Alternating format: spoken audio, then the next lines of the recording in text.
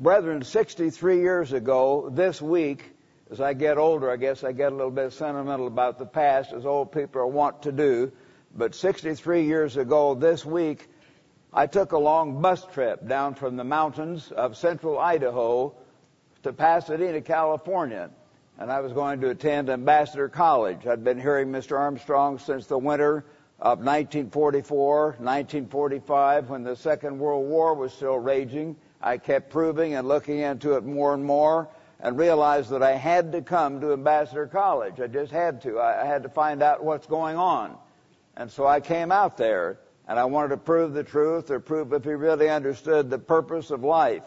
And I'm very grateful that I did. It changed my whole life, and my life has never been the same since. I've told you this before, but I had a dear friend whose mother was the violin teacher for my sister, Mrs. Ames, Mrs. Porter, and Jimmy Porter and I were very close. And he knew that I'd been seeking for something in high school and junior college, especially after my other friend Jimmy Mallett had died, and I wondered why did God let Jimmy die, and began to seek for the answers. After I'd been to Ambassador College for a year or two, I can't remember when exactly, but I came back home for the summer, or part of the summer. I never came for more than a week or 10 days, but I was with Jimmy at some occasion. And he said, Rod, whatever it was you were looking for, you found it, haven't you? He said, you look at peace.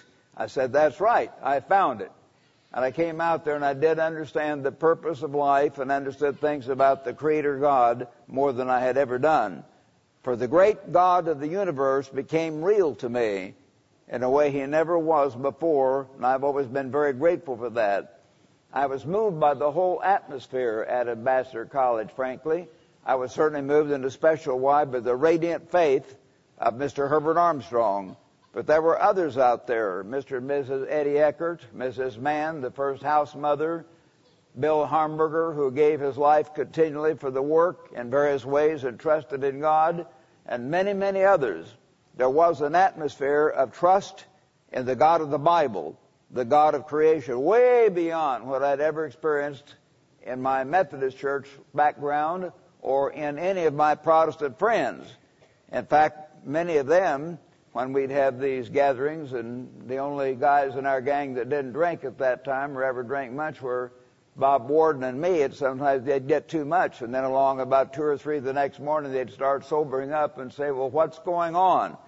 And I think, what does God say about this war? And they thought I knew things. Well, I didn't know anything. I just had heard Mr. Armstrong, and that was a lot more than they knew, but I knew so little, and I learned so much after I came and was in that atmosphere.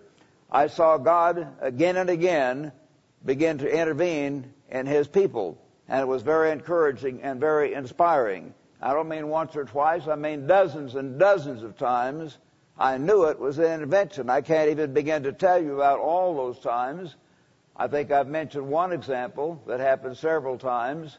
The work of God would be in terrible straits because Mr. Armstrong was trying to build the work as fast as he could, and he was trying to buy these buildings for Ambassador College and hire ministers and hire teachers and get on more radio stations. There weren't any TV stations then that he was buying. Very few TV was just getting started. But sometimes he would spend more than perhaps he should have, but he kept trying to push ahead. And we didn't even get our checks. And we didn't have enough to eat. And things were going bad. And then 2 different times he said, we're going to have to close the college, or else we'll have to send the girls home, and we'll just have the money to keep you fellas here. There will be no girls. Of course, that shook us up real bad. No girls. So for a while, for about 1.5 years, I was student body president. And with Mr. Armstrong's permission, I called a student fast. And Annie Mann, the house mother, and Bill Hamburger and others around the area who were there with us a lot, they would hear about it and they would join in. And at those occasions, I mean this, brethren, there was no extra coworker letter, no announcement. We would just fast. And the money was so far down that checks were bouncing and the bills were not being paid, and the college was in danger, or we were in danger of going off a radio station or whatever it was, and the money would just start coming. It would just start coming. Why? Well, because there is a real God in heaven, that's why. I had a certain childlike faith once I came into the church, and I know many of the young students did, but we certainly didn't have perfect faith. But we did believe and trust that God would do that. But I saw again and again and again He did do things like that. At the feast at Big Sandy, once we started meeting back there in 1953, we had long lines of people coming through. And many of them just had kids with bad colds, or they had colds and all kinds of human problems. And we'd tell them how to eat better. But some of them had very serious problems. And I can't recount all the time, but there was every indication that many of them were supernaturally healed. And that was very encouraging, too, to see that. I saw God intervening in all those ways. I saw people being blessed and healed on the baptizing tours that we went out on. I've told you about some of them. I'll remind you of the one lady, because that was especially inspiring to me. She brought her Baptist friend with her because she didn't know who these strange young men were for Mr. Armstrong. She wanted a friend to be there with her, I guess, which is fine. She was a 45 or 50-year-old lady, farm lady, and she had a withered arm just hung there like a rope growing up. The previous winter, she said, she had an anointed cloth from Herbert W. Armstrong, and around February, as I remember, and the arm began to grow out. And her Baptist friend, I'm from Missouri, you know, the show me state. So, of course, I checked up. I said to her friend, have you known her all her life? Yes. Was her arm just hanging? Oh, yeah, her arm was just hanging like a rope. I remember her mentioning just like a rope, small and shriveled up.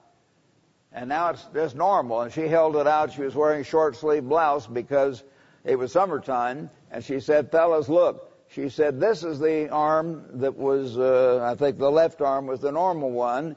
And this is the arm that was like a rope, and God healed it. And she said, just a little bit smaller than the normal arm. Do you know why? She said, God healed the arm, and I can use it, but He's letting me milk the cows with both arms, so I build the muscles, and He's letting me do that. You know, I thought, well, that's wonderful. She just said it in a very normal way. She wasn't Pentecostal. She wasn't trying to create a stir. It was simply something that happened. God healed supernaturally her arm and caused it to grow out. Many other cases like that on the early baptizing tours were very inspiring to me. I saw that God's way, the whole way of life, absolutely worked, but I began to realize the qualifier, it works in our lives. I saw it works in the lives of students and faculty and brethren, to the extent, only to the extent that people actually follow the Bible. If they believe the Bible, I mean, sort of believe some of it, but then they don't live that way, they may not get those blessings. But to the degree that they believe and obey, they are healed, they are blessed, they are delivered many, many times, over and over again. I saw that. I think I told you that then as we got bigger, some of our older brethren began to die, and I wondered, why can that be? Well, I began to realize God does not let everyone live to be exactly 70 years old. And I've told you this many times in the recent months, knowing that we're getting older as a congregation. You brethren around the world are hearing this, I hope. Most people on earth do die between age 65 and 85. We wish they'd all live to be 90 or 94 like Mr. Apartian did. And I wish they would. Of course, we love them. We hate to lose any of them. I lost my first wife when she was only 40 years old. I never fully understood that. I still don't fully understand it. I have an idea, but I don't know. But I know that God's work carried right on, the big prophecies and world events carried right on, and that God is real. God lets some people die when they're younger. I've told you about Richard David Armstrong, Mr. Armstrong's older son. I was much closer to him personally as a friend and spent more hours with him than Ted Armstrong, whom I got to know and love later. But Dick and I spent thousands of hours together, and I said, "Do mean thousands." And God let Dick die at age 29. That shook me up. I thought God does let accidents happen. But God sort of gave a sign. He let Dick perform 3 unusual miracles just before he died. One of them was Howard Clark, whom I've told you about too, who was a quadriplegic, just sat in a wheelchair, couldn't move, and God healed him through Dick Armstrong's prayers over Pentecost weekend of 1958. It's as though God is saying, Dick's okay. Dick's okay, but I'm going to take him. And he had other reasons for that. God guides our lives in different ways. But the sun keeps coming up every morning. The moon quietly goes through the sky at night. Events keep on, and the big major events keep on going, just like God said. And I can see that now the last few years, that even earlier, because more things have happened by now, or starting to happen. All those sea gates Mr. Armstrong said would be taken away have been taken away already. They're gone, except for Gibraltar and the Falkland Islands. The Strait of Hormuz was used to be controlled by Britain on both sides. It's gone. The Suez Canal is gone. They control the Bab of El Mandeb at the southern entrance to the Red Sea. It's gone. The Simonsen's base controlling South Africa, it's gone. They're all gone. Panama's gone. The only things left are Gibraltar and the Falkland Islands, and they're being agitated against right now to get them away from Britain, as most of you know if you read the world news. So one or two of them may be gone as well in the next few years. Big major events. The God of the Bible is very, very real, and He's with us. He guides our lives in so many ways. It's important we really understand that. I saw that God truly works in the lives of human beings and in the affairs of nations according to His Word. He is real. He acts. So I think we need to ask ourselves one thing as we think about this great truth, how real God is and how He keeps His Word. Brethren, why is Abraham called the father of the faithful? Why was he not called the father of those who love God? Why was he not called the father of the obedient? His title, given twice in Romans, is the father of the faithful. Why? Because that's such a very basic thing in God's mind. You can't really love God unless you believe that He exists. You can't obey God, and you won't obey God unless you first have faith, you see it, unless you know that He exists. Faith comes first, and you've got to realize how important that is. And I hope all of us can think about it here this afternoon. Turn with me to Hebrews chapter 11 at this point. Most of you are familiar with that. It's called the faith chapter, Hebrews chapter 11.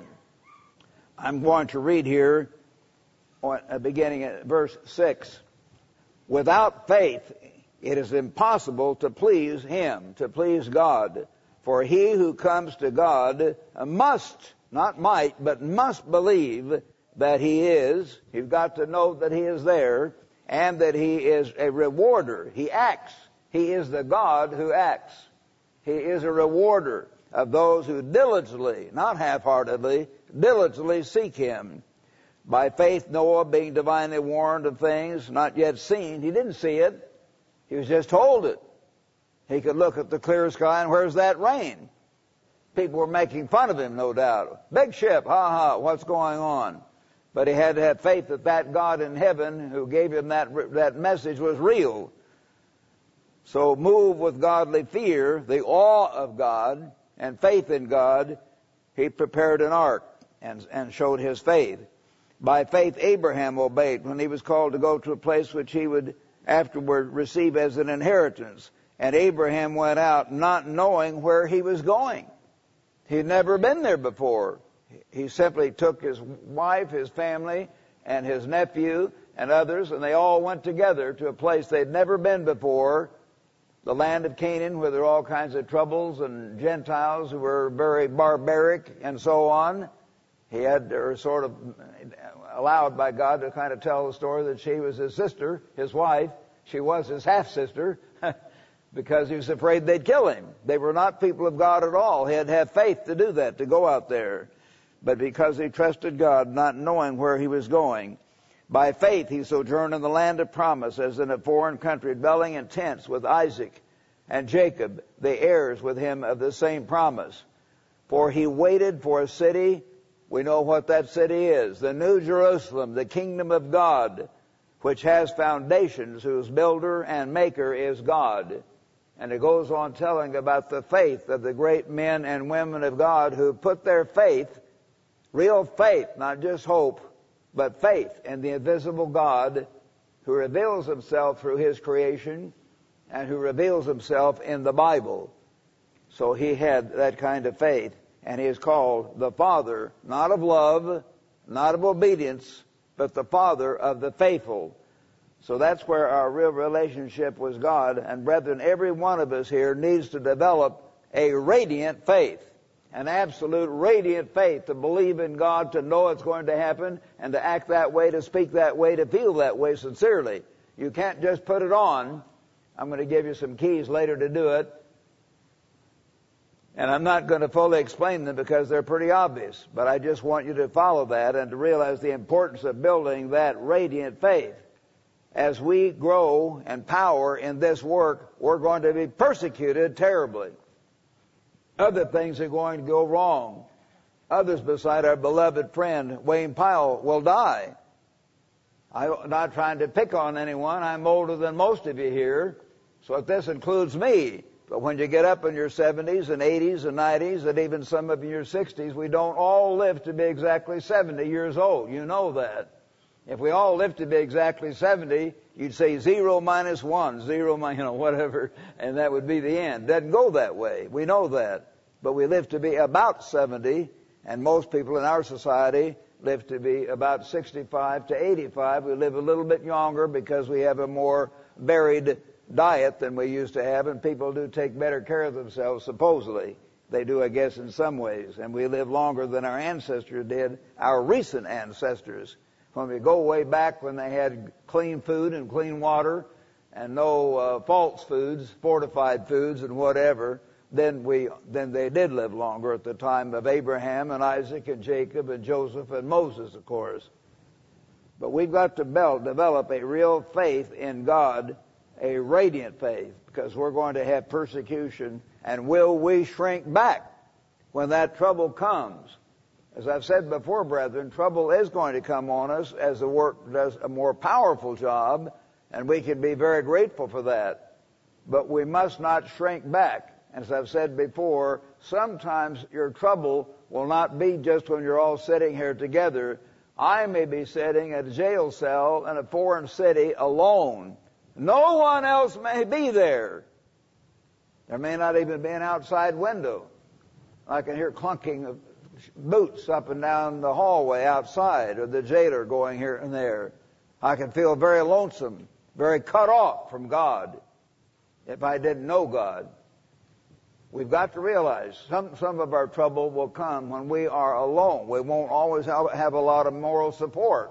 So we want to have that knowledge of God, that absolute faith that He is, and that He is a rewarder of those who diligently seek Him. Turn back now to chapter 10, Hebrews chapter 10, verse 35. Therefore do not cast away your confidence, which has great reward, for you have need of endurance. Don't give up and quit, ever. Trials will come. Sickness will come. Death will come. Persecution will come. Harassment will come. They're going to harass us. They're going to call us bad names and accuse us of things we never did or even thought of. Get ready for it. Have faith that God is real. It's going to work out for good if you trust in Him. You have need of endurance, so that after you have done the will of God, you may receive the promise. For yet a little while, and He who is coming will come. Don't say He might come. He will come, and will not tarry. Now the just shall live by faith. So we must build a radiant faith, especially in our time, for the just will live by faith. But if anyone draws back, well, I'm not sure, and I'm not sure about God. And, Mr. Meredith made some mistakes, or Mr. League offended me, or Mr. Winnail wrote some article I disagree with, or whatever it is. I'll leave the church because of some technical thing somewhere, or some mistake that somebody made. You better not. If there is a real God and this is His church, you want to see above and beyond men. Will you see me make mistakes? Talk to my wife. She can talk to you the rest of the day. Tell about all the mistakes I make. Because I make a lot of human mistakes. That shouldn't cause you to fall away. I saw Mr. Armstrong make scores of mistakes. And of course, as he himself said, Herbert Armstrong makes hundreds of mistakes. But God, or brethren, God never allowed me to make any mistakes so serious that would wreck the work. Of course, he would say things, or it may be in a wrong way, or have some human thing, and so on that we have. But he did the work. He basically walked with God. He basically taught the truth with all of his heart, and God used him. But he was not perfect. I'm not perfect. Mr. Ames is not perfect. Dr. Renale, none of us are perfect. You look beyond us to the God who inspired this book. You look beyond us to the God who set that beautiful moon up in the sky.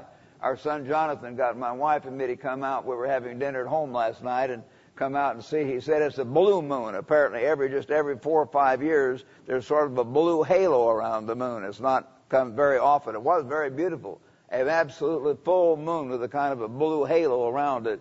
And so we looked up, and of course I thought about God and how he guides that. He's in charge of that. I thought about another moon I looked at. I didn't tell Jonathan or my wife that, because they'd heard this story before. Maybe you have, but back in 1951, why Burke McNair and I were going on our baptizing tour. This was in 1952, I mean.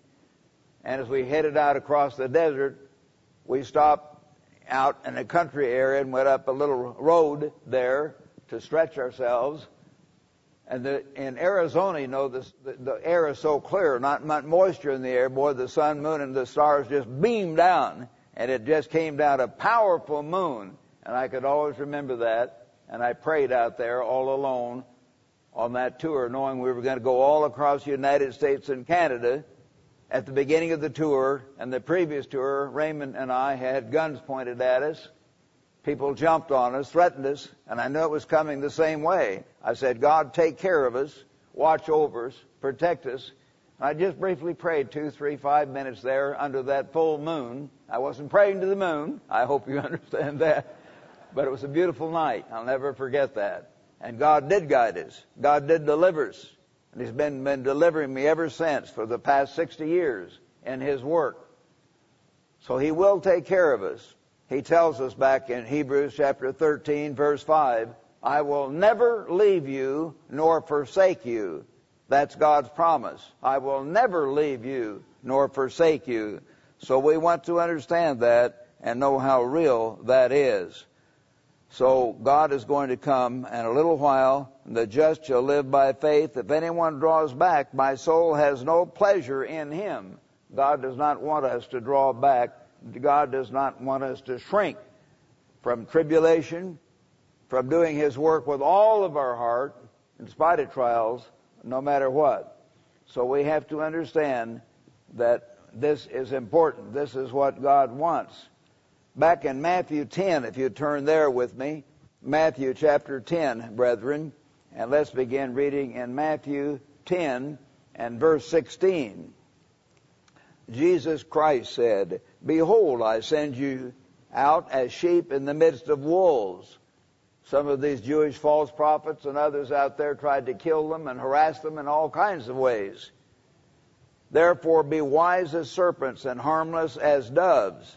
Beware of men, for they will deliver you up to councils and scourge you. They'll whip you in their synagogues, and you will be brought before kings and governors for my sake as a testimony to them and the Gentiles. But when they deliver you up, do not worry about how to, or what you should speak.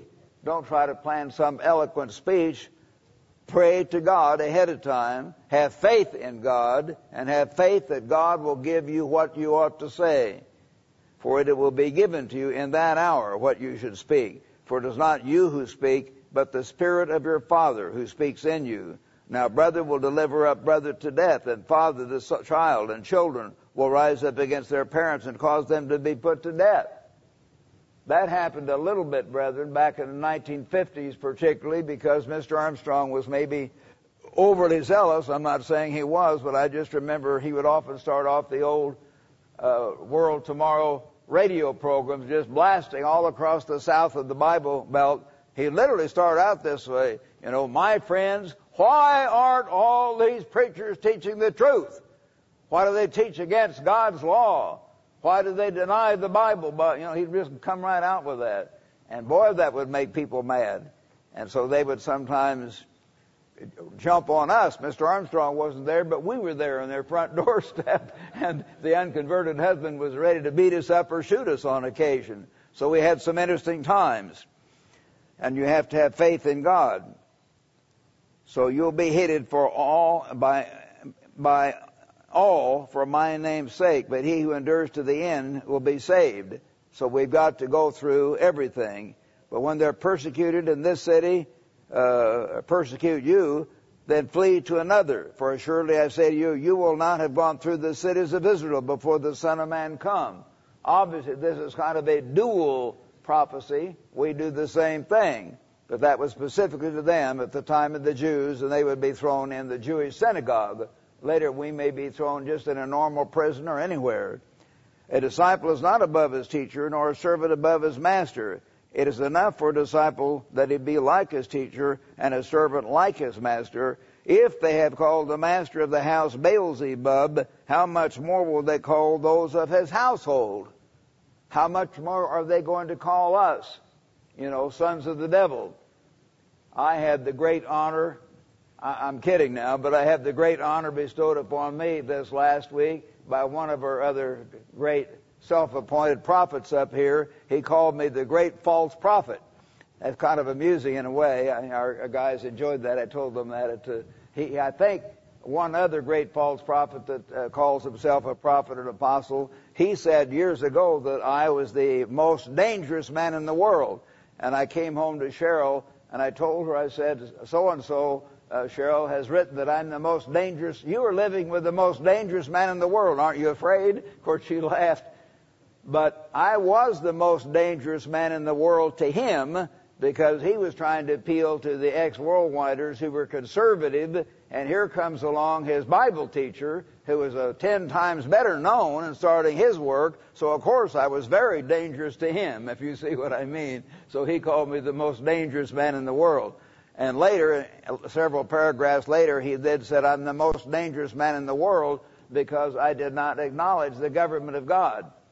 Well, of course, I teach the same pattern that Mr. Armstrong taught, but I did not follow the government of God according to this man, if you follow me. Since I didn't think his government was that, then that made me very dangerous to him. So we will be accused by other parts of the greater church of God, if we call it that. We'll be accused by the world. We'll be accused and we'll be actually hurt physically by carnal people who don't know God at all. They're the ones most likely to take a gun or a board or a knife and try to hurt us physically. But we've got to be ready for it. Whether it's words, sticks and stones may break my bones, but words will never hurt me. Well, words do hurt us sometime. But on the other hand, it's so absolutely untrue, they're silly, they won't hurt very much. But we need to get used to it. If you don't like the heat, get out of the kitchen, as they say. So they'll call the master of the house Beelzebub, which was Christ. He was the master. How much more will they call those of his household? Therefore, do not fear them, for there is nothing covered that will not be revealed, and hidden that will not be known. God's going to bring all this stuff out from these self-appointed prophets and apostles. He's going to deal with them. We don't have to worry about it. They're kind of a joke, in a sense. They're silly. Whatever I tell you in the dark, speak in the light, and what you hear in the ear, preach in the housetops. Do not fear those who kill the body, but cannot kill the soul. In other words, your ultimate life, your source of life.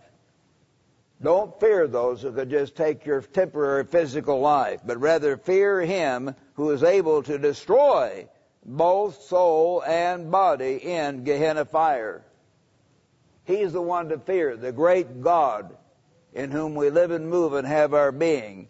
Are not 2 sparrows sold for a copper coin, and not one of them falls to the ground apart from your Father's will? God knows everything about us, brethren. He is your Father if you've been baptized and truly trust in him. He is your Father. Think about that as you think about growing in faith. If I am truly God's son or God's daughter, I'm serving that great God who sets the sun and moon up in the sky, who controls the rise and fall of nations. Of course, He can heal my body. Of course, He can deliver me. Of course, He will take care of me. He promises He'll never leave me nor forsake me. And you can think on those thoughts and understand and think through how God has guided your life and the lives of others. And grow in faith. Grow in faith. Build an atmosphere of faith in your life. And let's build an atmosphere of faith in this church. It's vital. We're going to need it very much in the years ahead. So let's understand that. The very hairs of your head are all numbered, Jesus went on to say. He knows every hair of your head. That's not just a simile. That's not just a metaphor. That's not just some kind of idea. It is the truth. Jesus didn't say it. He meant it. You can say, well, how could God do that? That's silly. Well, little man, our little puny human brains, can invent these machines we call computers and send rockets millions of miles into outer space and land them on a planet where everything has to be exact to get them on the moon or later on Mars. Our little tiny brains. How big is God's mind? How big is the God you serve? Of course He can keep track, if He wants to, of every hair of your head, every disease you have, every thing that might be bothering your liver or your stomach or your heart or whatever it is. He knows. He knows more than the doctors know. He knows exactly what's there. They give it some scientific name, and they partly know it. And an honest doctor, I've talked to many of them. I was kind of the one who worked with our college doctors, kind of I forget the title we gave me, but kind of working with them. And they admit those things. They don't know everything. They can know bits and pieces of what's going on. They don't know the whole thing. Only God can know that. But He has a perfect knowledge. Every hair of our head is numbered. Do not fear, therefore. You are more value than many sparrows. God loves us. He's made us in His image. He's called us out of this world, and He will never leave us nor forsake us. So we want to know that He knows all about us, and He knows exactly what's wrong, and He can take care of us, and He will take care of us. So we need to have that active faith. Active, radiant faith is vital for us to make it in the trials and tests just ahead. Notice Revelation chapter 21, brethren. Turn to Revelation chapter 21 now, if you would. And I want to, this is familiar, but a lot of us don't read it very much or think about it very realistically. But I'm telling you, as God's servant, God means exactly what He says here. And you can see that by reading other things in the Bible where it essentially says the same thing. Revelation 21, verse 7. He who overcomes, we'd all got to be overcomers to be in the kingdom of God. He who overcomes shall inherit all things. And I will be his God, and he shall be my son. But, here's the big but, and you need to think about it. But the cowardly, wow, he starts right out with that word. The cowardly, the unbelieving. Oh, I'm not afraid, and I'm not sure God's there, and I'm not sure God's going to do anything, and you know, God let so-and-so die, or God let this go wrong, and something not working out in the church. The deacons have been bad for me, and I can't be sure God's around anymore. I can't be sure Christ is in charge anymore, because someone's made a mistake. Of course people make mistakes. That doesn't have anything to do with what God does, but He allows humans to make mistakes, but He's still there. God's Word stands, and nothing can stay His hand. If He said something is going to happen, it's going to happen. So, we've got to overcome, but the cowardly, the unbelieving, the abominable, murderers, sexually immoral, sorcerers, idolaters, and all liars. It's another thing we need to concentrate on. We must not ever become liars. God hates liars. God hates a lie, I should say, not the liar, but He hates the action of lying. Why does He get so strong about that? Well, brethren, if I find one of you lying, or you find me lying, then you say, well, this guy comes up and says, I'm sorry. Well, you can't be sure he's sorry. If he's lied on a number of occasions, well, maybe he's sorry, maybe he's not sorry. Maybe you keep right on doing it again. Do you see what I mean? If God is a liar, you wouldn't be sure he'd heal you. You wouldn't be sure he'd bless you. You wouldn't be sure he'd bring about these big prophecies he talks about. You wouldn't be sure he'd give you eternal life. You wouldn't be sure of anything. God is not a liar. And God does not want any of us to be liars, because we are going to become members of the God family. We must not exaggerate to the extent it becomes a lie. We must not shift it around to the extent that it becomes a lie. A lie is a lie is a lie. Don't become a liar. And brethren, don't become cowardly, and don't become faithless. God doesn't want that. He wants people who put their trust in Him. And it says that over and over in the Bible, as I've already indicated, and I'll give you some more scriptures. That's the starting point, in a sense, of our relationship with the true God, the Creator God. First, you must believe that He is. Then you can learn to love Him. Then you can learn to obey Him. But you've absolutely got to know He's there first. And that involves faith. So it's a very, very important, very basic concept. Now let's turn to Ephesians chapter 6, if you would. Ephesians chapter 6. Brethren, I want to give you a vital key here to resisting Satan. And that's all part, of course, of building the right kind of faith. Ephesians 6, verse 10. As Paul writes up this letter to the Ephesians, he says in verse 10, "Finally, my brethren, be strong in the Lord and in the power of His might," not your might, God's might. "Put on the whole armor of God, that you may be able to stand against the wiles," the stratagems, all the tricky ways of Satan the devil. He'll come at you one way one time and another way another time. He'll try to get you confused. He'll try to get you disoriented. He'll try to get you discouraged. He'll try to get you mad. He'll take advantage of whatever weakness you have. If you have a weakness for drinking too much, he'll go after that. If you have a weakness in losing your temper, he'll go after you that way. He'll try to get at you any way he can.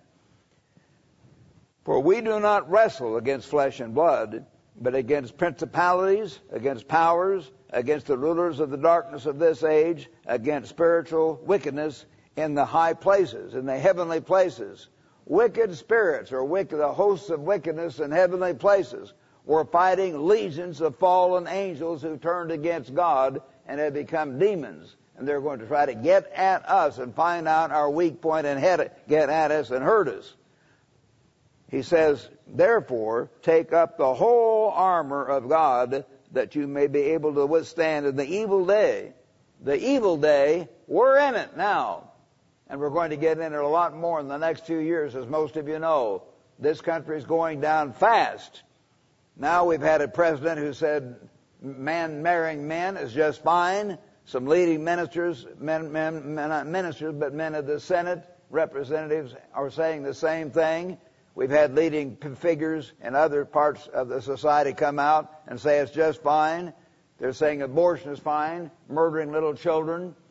They're going more and more for this. The state of Maryland is going to have a vote for the first time up there, and they're going to apparently approve same-sex marriage. That'll be the first time it's been put to a vote for the people. Usually it's been decided by state legislatures or the courts. We'll see what the people say. If our people begin to vote for that, they're condemning themselves even more in the sight of the great God. We're not afraid of them. They'd better be afraid of God. The more they do that, the quicker God is going to bring this nation down if they defy the God of heaven. He is in charge, and we've got to know that. So anyway, we're fighting against these principalities and powers. Take up the whole armor of God. Stand therefore, having girded your waist with truth. What is truth? Thy word is truth. John 17:17, Jesus said, "This book, as you understand it rightly," and let the Bible interpret the Bible, not human imagination. This is the revelation of the mind of God. It's the way God thinks about every aspect of life. It doesn't give you all the details of history or mathematics or science, But the basic principles and all the important spiritual principles, all of them, are in this book, the revelation of the mind of God. This is truth. It's so important to study the Bible, to feed on it, to drink out of it, to have the mind of God. So he says, be sure that you do that. Stand therefore, having girded your waist with truth. I think he says waist because the stomach and the sexual organs are all there at that point, and we tend to misuse liquor, things that we eat and drink. We tend to misuse the gift of sex, and those drives are considered coming from that part of the body. Truth. Guided according to God's Word. Sex is not evil. Drinking a glass of wine is not evil. It's guided by truth, the Word of God. Use those things the right way. Having put on the breastplate of righteousness. Breast covers your heart, your attitude, so to speak, spiritually. And having put on your feet the preparation of the gospel of peace. So that is doing the work of God. That's the way you move your life. You move your bodies to do the work. And then he says, above all. What? Above everything else. Above all, when you're dealing with Satan, taking the shield of faith. You've got to have that shield above all, taking the shield of faith. That shield protects your whole body to the extent you use it, with which you will be able to quench the fiery darts of the wicked one.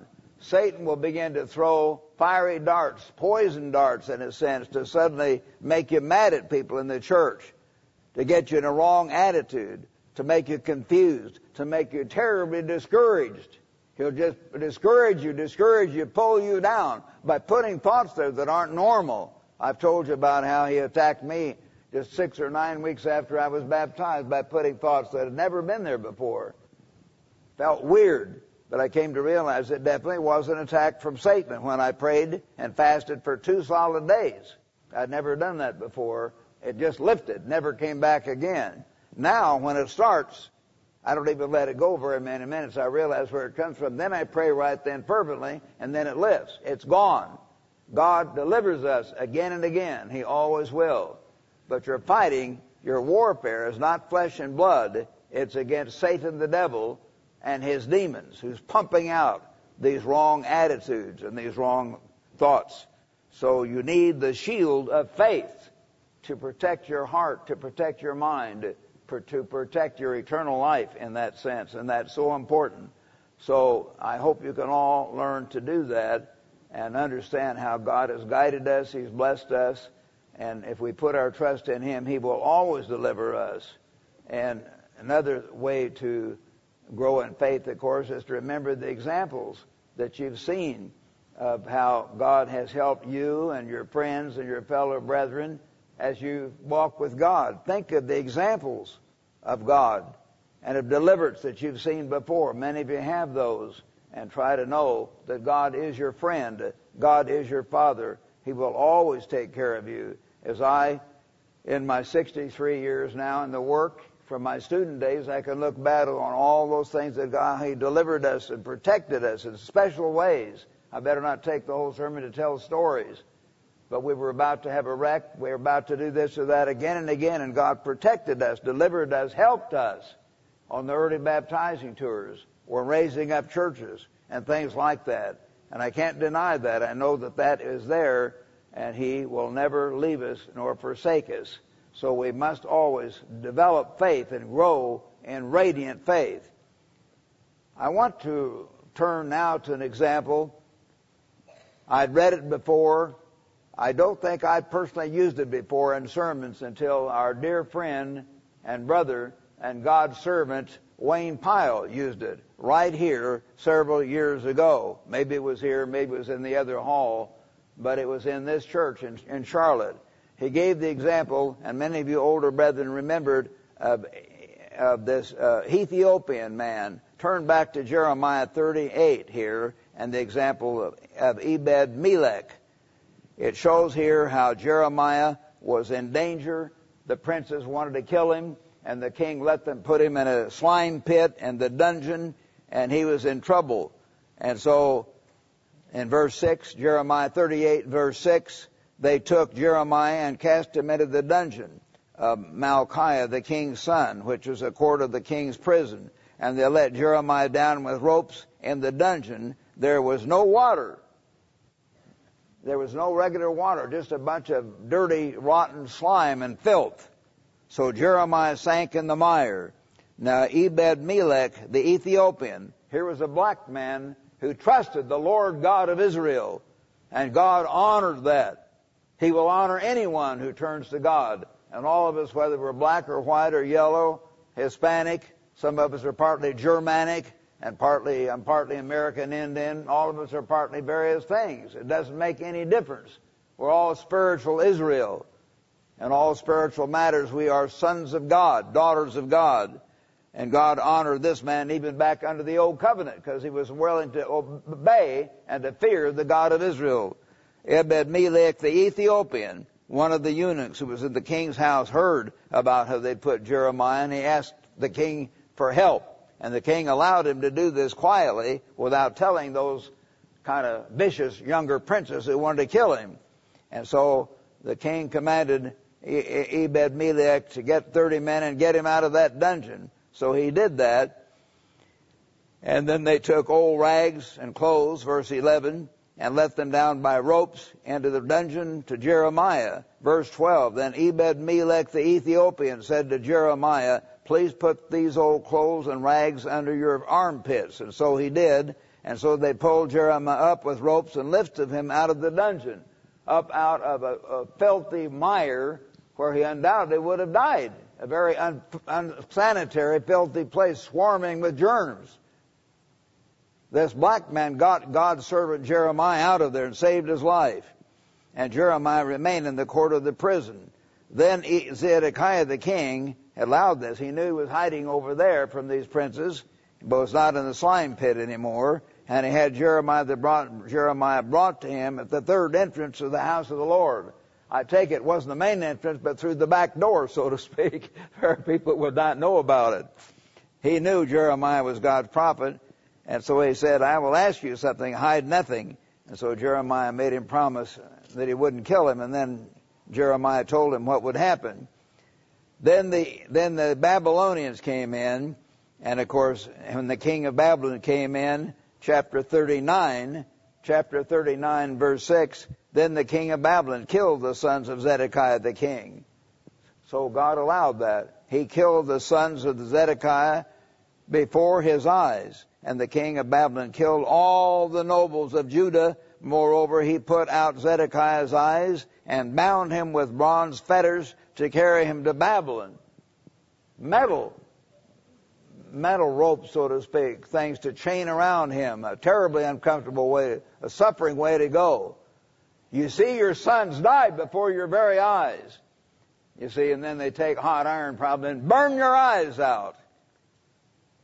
That could have happened to Ebed-Melech. He must have known that. He knew they had the city surrounded. He knew what might happen. But he trusted in the God of Israel. He put his faith in the invisible God whom he did not see, and you do not see, and I do not see. Except we have many more examples of God's intervention, no doubt, than Ebed-Melech had. Because we see the Bible, if we proved it, we see these events in modern times, great big events taking place that God has said, and we've heard about them, and I've been hearing about them for 63 years. And I've seen them come about.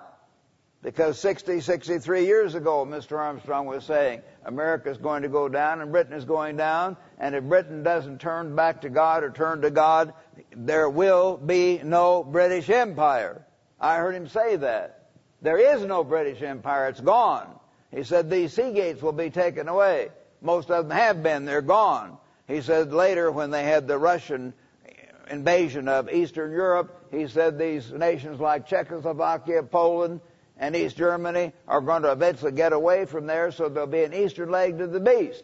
And he said specifically back in the late 60s and 70s, the Berlin Wall will come down, and the two Germanys will become one. We've cited that in our magazines, quoting from Mr. Armstrong. How can you know that? You young people listening, you young people over in Australia and South Africa and Britain and Canada, how could that old man know that? Because of this book, that's why. Big nations. We're not talking sentimental stuff. We're talking real stuff that happened in the lifetimes of most of your parents. And in my lifetime, it's been happening because God is real. These things have happened and they will happen. Ebed-Melech trusted in that God, the God of Israel.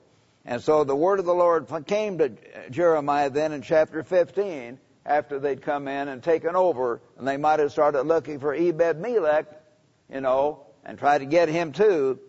But God told him through Jeremiah, he said, go and speak to Ebed-Melech, saying, thus says the Lord of hosts, the God of Israel, verse 16, behold, I will bring my words upon this city for adversity and not for good, and they shall be performed in the day before you.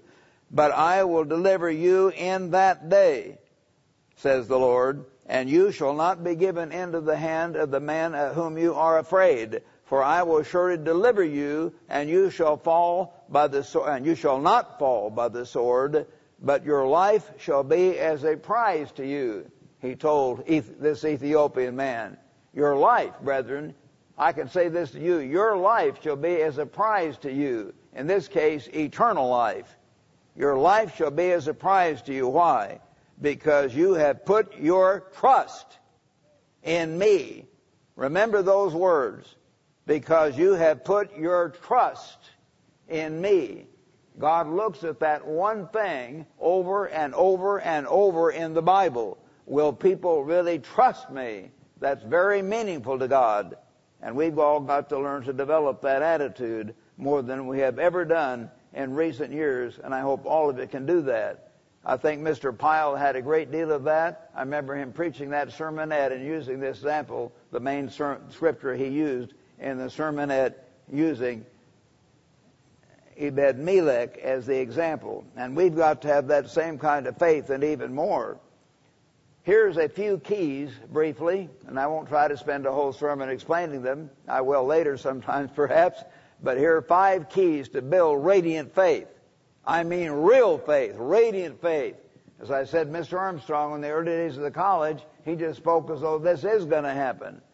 You are going to be healed. God is with us in a remarkable way. And brethren, we need to speak that same way and think that way. Because that's what God wants us to exude, a sense of radiant faith in the real God, the God of Israel. First of all, the most obvious one of all is study the Bible. Don't just read it, study it.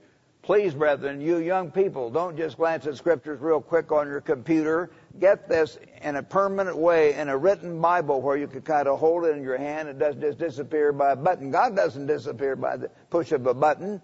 Try to make the Bibles permanent, real. Mark it. Think about it. Read it over and over. Meditate on it. Make this Bible a part of your thinking so that you drink in it and read and reread these stories and say and understand as you study the Bible, this is the mind of God. God said this. And then you turn over and find more and more examples and drink in of it. Feast on it. As it says back in John 6:57, feed on Christ. John chapter 6, verse 57. Feed on Christ. This is Christ in print right here. This book. Feed on it. Feed your mind, your heart, your body, your soul by drinking into the Bible. As you all know, Romans 10, verse 17 says, faith comes by hearing, and hearing by the Word of God. Drink into this book and feed on it, and then you will begin to think like those men thought. And you will begin to have a radiant faith. Secondly, meditate on the Word of God. Meditate on what you've been reading. Don't just read it quickly, but as I've said, turn it over and over in your mind, and then go back again at the end of a study sometimes and just review key things. I know I've studied the Bible many times. I'm not bragging. I should have done. I was a Bible teacher. I don't know how many times I've read it. I probably read the New Testament hundreds of times, and certainly even the Old Testament many times, dozens of times perhaps. But recently I went back again to read the examples of the faith of Elijah and Elisha and all the unusual miracles they performed just to increase my faith and to have that attitude, thinking about what God did through them even back then. Sort of picture, here Elijah comes to the river, no bridge, throws this thing out. Where's the Lord God of Israel? The waters part hither and thither, according to King James. They departed hither and thither. He walked across. Later, he quieted the storm. Later, he did other things. He caused it to storm. Later, he faced the 400 prophets of Baal. Was he afraid of all those men and all their impressive costumes and robes probably? No. He thought, here's a bunch of ants out here. I'm serving the God of heaven who made all of them. I don't need to be afraid of them. And he wasn't. At one point, he brought fire down from heaven. The king was sending armies out against him, and one captain came up with his 50. And then Elijah said, if I'm a true minister of God, deal with these men. And God brought fire down from heaven. Then the next captain came up, and he wiped out his 50. Fire came up. The third captain came up. He'd heard about, remember, he didn't literally, before anything else could happen, he went up and fell on his face right in front of Elijah. Said, Elijah, we're your servants. The king has told us to do this. Please have mercy. Then God said, let him off the hook and go with him. So then he went with him to see the king. He had faith. Elisha comes down along, and then he goes right back to the Jordan River, just like Elijah did when Elijah had been taken up in the chariots of fire. So he comes right back to the Jordan through Elijah's cloak. He got Elijah's cloak, threw that same cloak out, whipped it out, so to speak, over the river. Where is the Lord God of Elijah? And the waters parted hither and thither. And he went back across the river. And then he caused an axe head to come right up out of the water. He healed polluted water. He healed polluted food.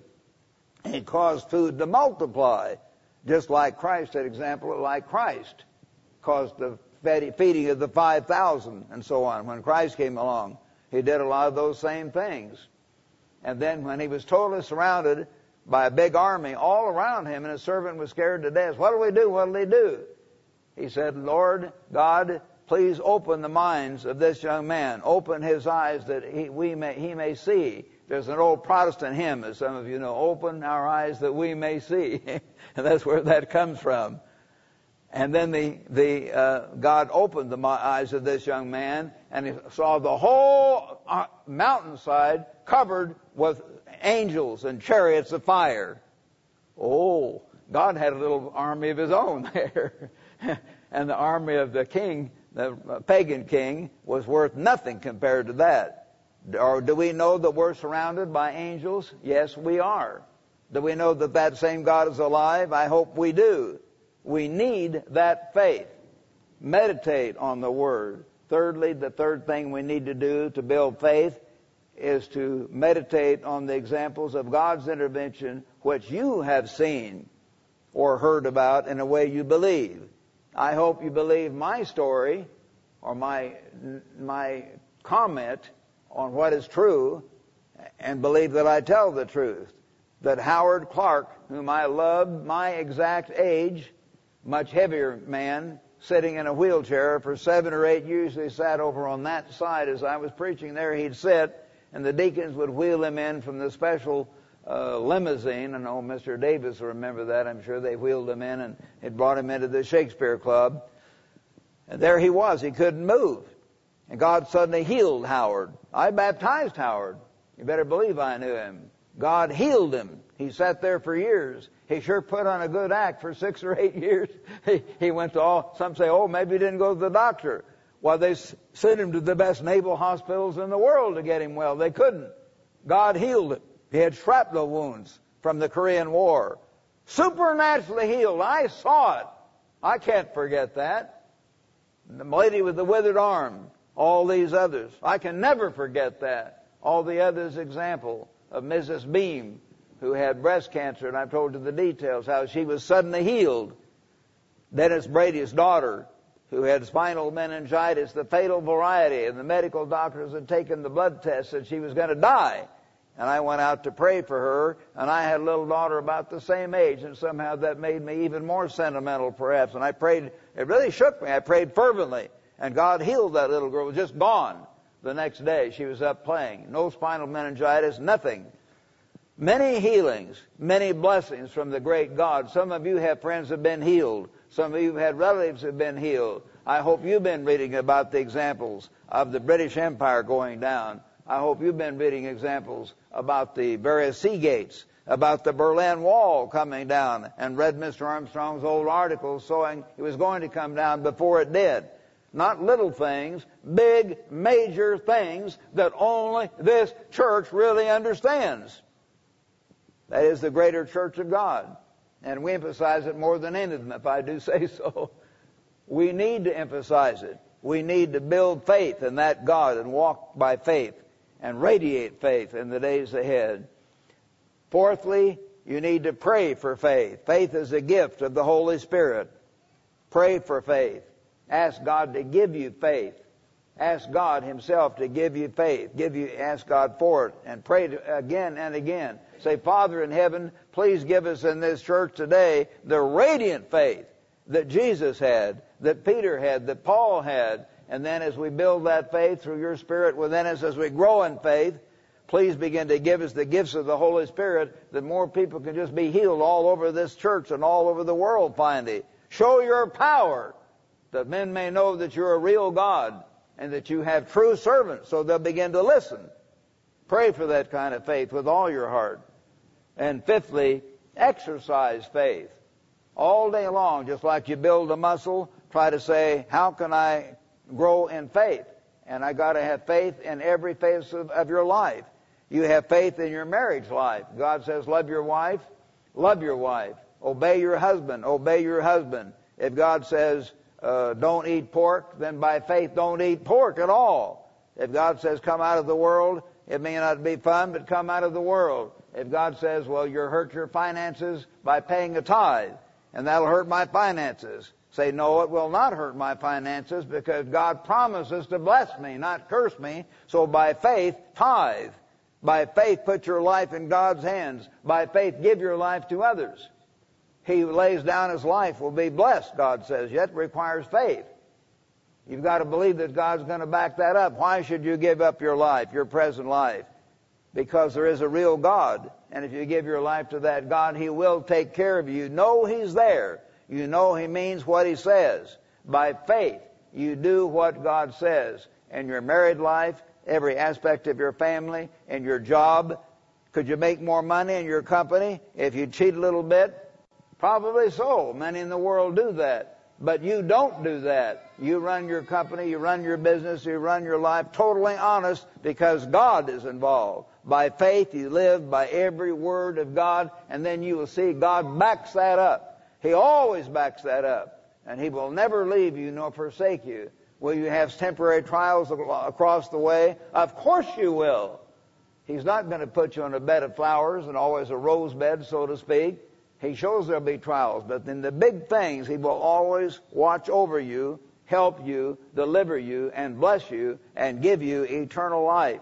So exercise faith continually. Think about it all day long. How can I more fully trust God in this part of my family life, in this part of my work life, in this part of building my business, in this part of my financial life, in this part of taking care of my health? You say, I don't like to exercise, but God says so that exercise is good. Exercise a little bit, whether you feel like it or not, because it's going to help you. Everything you think of it. I'm just trying to can't cover everything, but there's so many parts of our lives where we learn to live by faith and learn to do that. So, brethren, the 5 keys are study the Bible, drink into this book. Secondly, meditate on the Bible. Think about the Bible. Think about the examples of faith and the various ones in the Bible who had faith. Thirdly, meditate on the examples of faith which you have seen, miracles you have seen, blessings you have seen, interventions from God that you've seen in your life, in the lives of others you've known. Think on those things. And then fourthly, of course, pray for faith. Cry out to God with earnest prayer. Please give this church more faith and help us to walk and live by faith and radiate faith. And fifthly, exercise faith. Turn with me to Psalm 34 now, brethren. The book of Psalms at this point and chapter 34. And I encourage all of you to read dozens of examples like this all through the Psalms. I'm just going to give you very few of them. But Psalm 34, beginning in verse 8, I think, is where I would like to begin. Oh, taste and see that the Eternal is good. Blessed is the man who trusts in Him. Yes, blessed is that man who trusts in God. Oh, fear the Eternal, you His saints. There is no want to those who fear Him. So the young lions lack and suffer hunger, but those who seek the Eternal shall not lack any good thing. We'll go through trials, but overall, God will give us everything we need, and we see that as we serve God. I've seen that over and over for 63 years, and I've lived all over this country. I've lived in Britain for 4 years of my adult life, and many places. I've seen how God does that to His people to the extent they trust in Him. Now notice chapter 34 again, verse 22. The Lord redeems the soul of His servants, and none of those who trust in Him shall be condemned. We've got to trust God. That's so important to God. Now let's go back to Psalm 33, if you would. Psalm 33, verse 10, beginning. The Eternal brings the counsel of the nations to nothing. Brethren, we're going to see pictures on the TV of big important meetings. Some of us have seen the last few days these meetings of the Republican convention. Lots of fine speeches and platitudes. But are they going to solve the problems of the world? No. Now the Democrats are coming in here. We're going to solve everything and we'll give utopia. Will they do that? No. Will the people in the United Nations solve the problems of Syria? No. Will they solve the problems of Iran, Israel, others? No. We know that. Think about it. The Lord brings the counsel of the nations to nothing, God says. It doesn't amount to anything in His sight. He makes the plans of the peoples of no effect. The counsel of the Eternal stands forever, the plans of His heart to all generations. Blessed is the nation whose God is the Eternal. You see, those who really look to God. And we as a nation are turning and turning and turning further away from that all the time. And the people whom He has chosen as His own inheritance. The Eternal looks down from heaven. He sees all the sons of men. He watches us. God is watching this assembly right now. This is one of the largest churches of God on earth assembled together at this particular time. Of course He's aware of what we're doing. He sees all the sons of men on all the inhabitants of the earth. He fashions their hearts individually. He teaches us lessons for all eternity. He's working with us. He's fashioning us and molding us to be His sons. He considers all their works. No king is saved by a multitude of an army. A mighty man is not delivered by great strength. A horse is a vain, or we could say a tank or atomic submarine. It's not going to save us. Neither shall it deliver by its great strength. Moreover, the eye of the ever-living one is on those who fear Him, who have that awe of God. His eye is on us here, on those who hope in His mercy, to deliver their soul from death, to keep them alive in famine. There is going to be famine. He will keep us alive. There are going to be horrible disease epidemics. To the degree we trust God, He will watch over us. He will protect us. He will take care of us. He will heal us. He will deliver us. Our soul waits for the Eternal. He is our help and our shield, for our heart shall rejoice in Him. Why? Because we have trusted in His holy name. There it is again. God looks upon us because we have trusted in His holy name. So think about that, brethren. Let's develop that absolute trust in the God who gives us life and breath, the radiant faith, and look to God as our Father, to look to God as our Savior, to look to God as our deliverer, to look to God in a sense as our friend. We know Him. We walk with Him, talk with Him, commune with Him, and He works with us and fashions and molds us and makes us like He is in His character, to be His full sons in His kingdom and His family, so we can walk with Him and live with Him forever, because we have started out by proving that He exists and putting our full faith and trust in Him.